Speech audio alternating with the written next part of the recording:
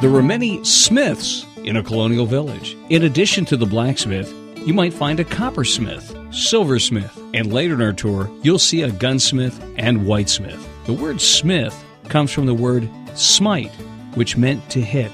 Black refers to the iron that the blacksmith worked with, which, as you can see, is a black-colored metal. Iron was very strong and could be heated and shaped into a variety of different useful objects. Among the most simple and useful would be nails. In some small towns, a blacksmith might even have to work as a veterinarian. Since he worked to create horseshoes, a blacksmith often had a good understanding of horses and other animals.